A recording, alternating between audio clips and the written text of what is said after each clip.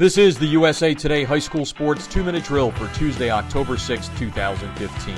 I'm Jeff Fisher of High School Football America. The 2-Minute Drill is brought to you by USA Today High School Sports, America's leading platform for high school football. The Super 25 team rankings and expert American Family Insurance All-USA list have been determining the best of the best nationally and locally for more than 3 decades. Be sure to check out usatoday.hss.com, the best in the game for everything high school football.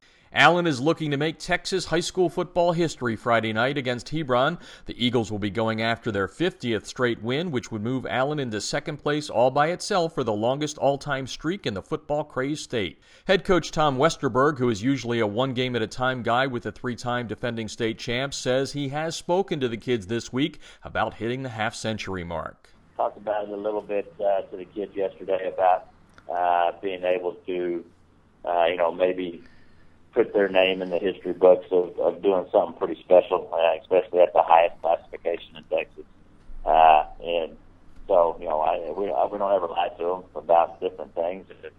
We didn't talk about the streak a whole lot as it was going along, but I want them to know what the importance of getting to 50 is. With 10 of 11 starters back on defense, that's been the strength of this year's team, but Coach Westerberg says he's very happy with the numbers that the team has put up offensively. One area that's still in question is at quarterback, where the Eagles continue to use both Mitchell Johnke and Oregon verbal commit Seth Green. Both players have had good and bad moments through the first 6 games, which means Westerberg is still using both, which he says he would like to see change. I kind of tell both of them as they go in the game, you can keep the other guy on the bench as long as you perform and play and we're moving the ball and things are clicking offensively. But like I said, Seth came in and did that against McKinney Boyd. He scored on every series he had the ball, and then Mitchell came in towards the end of the game.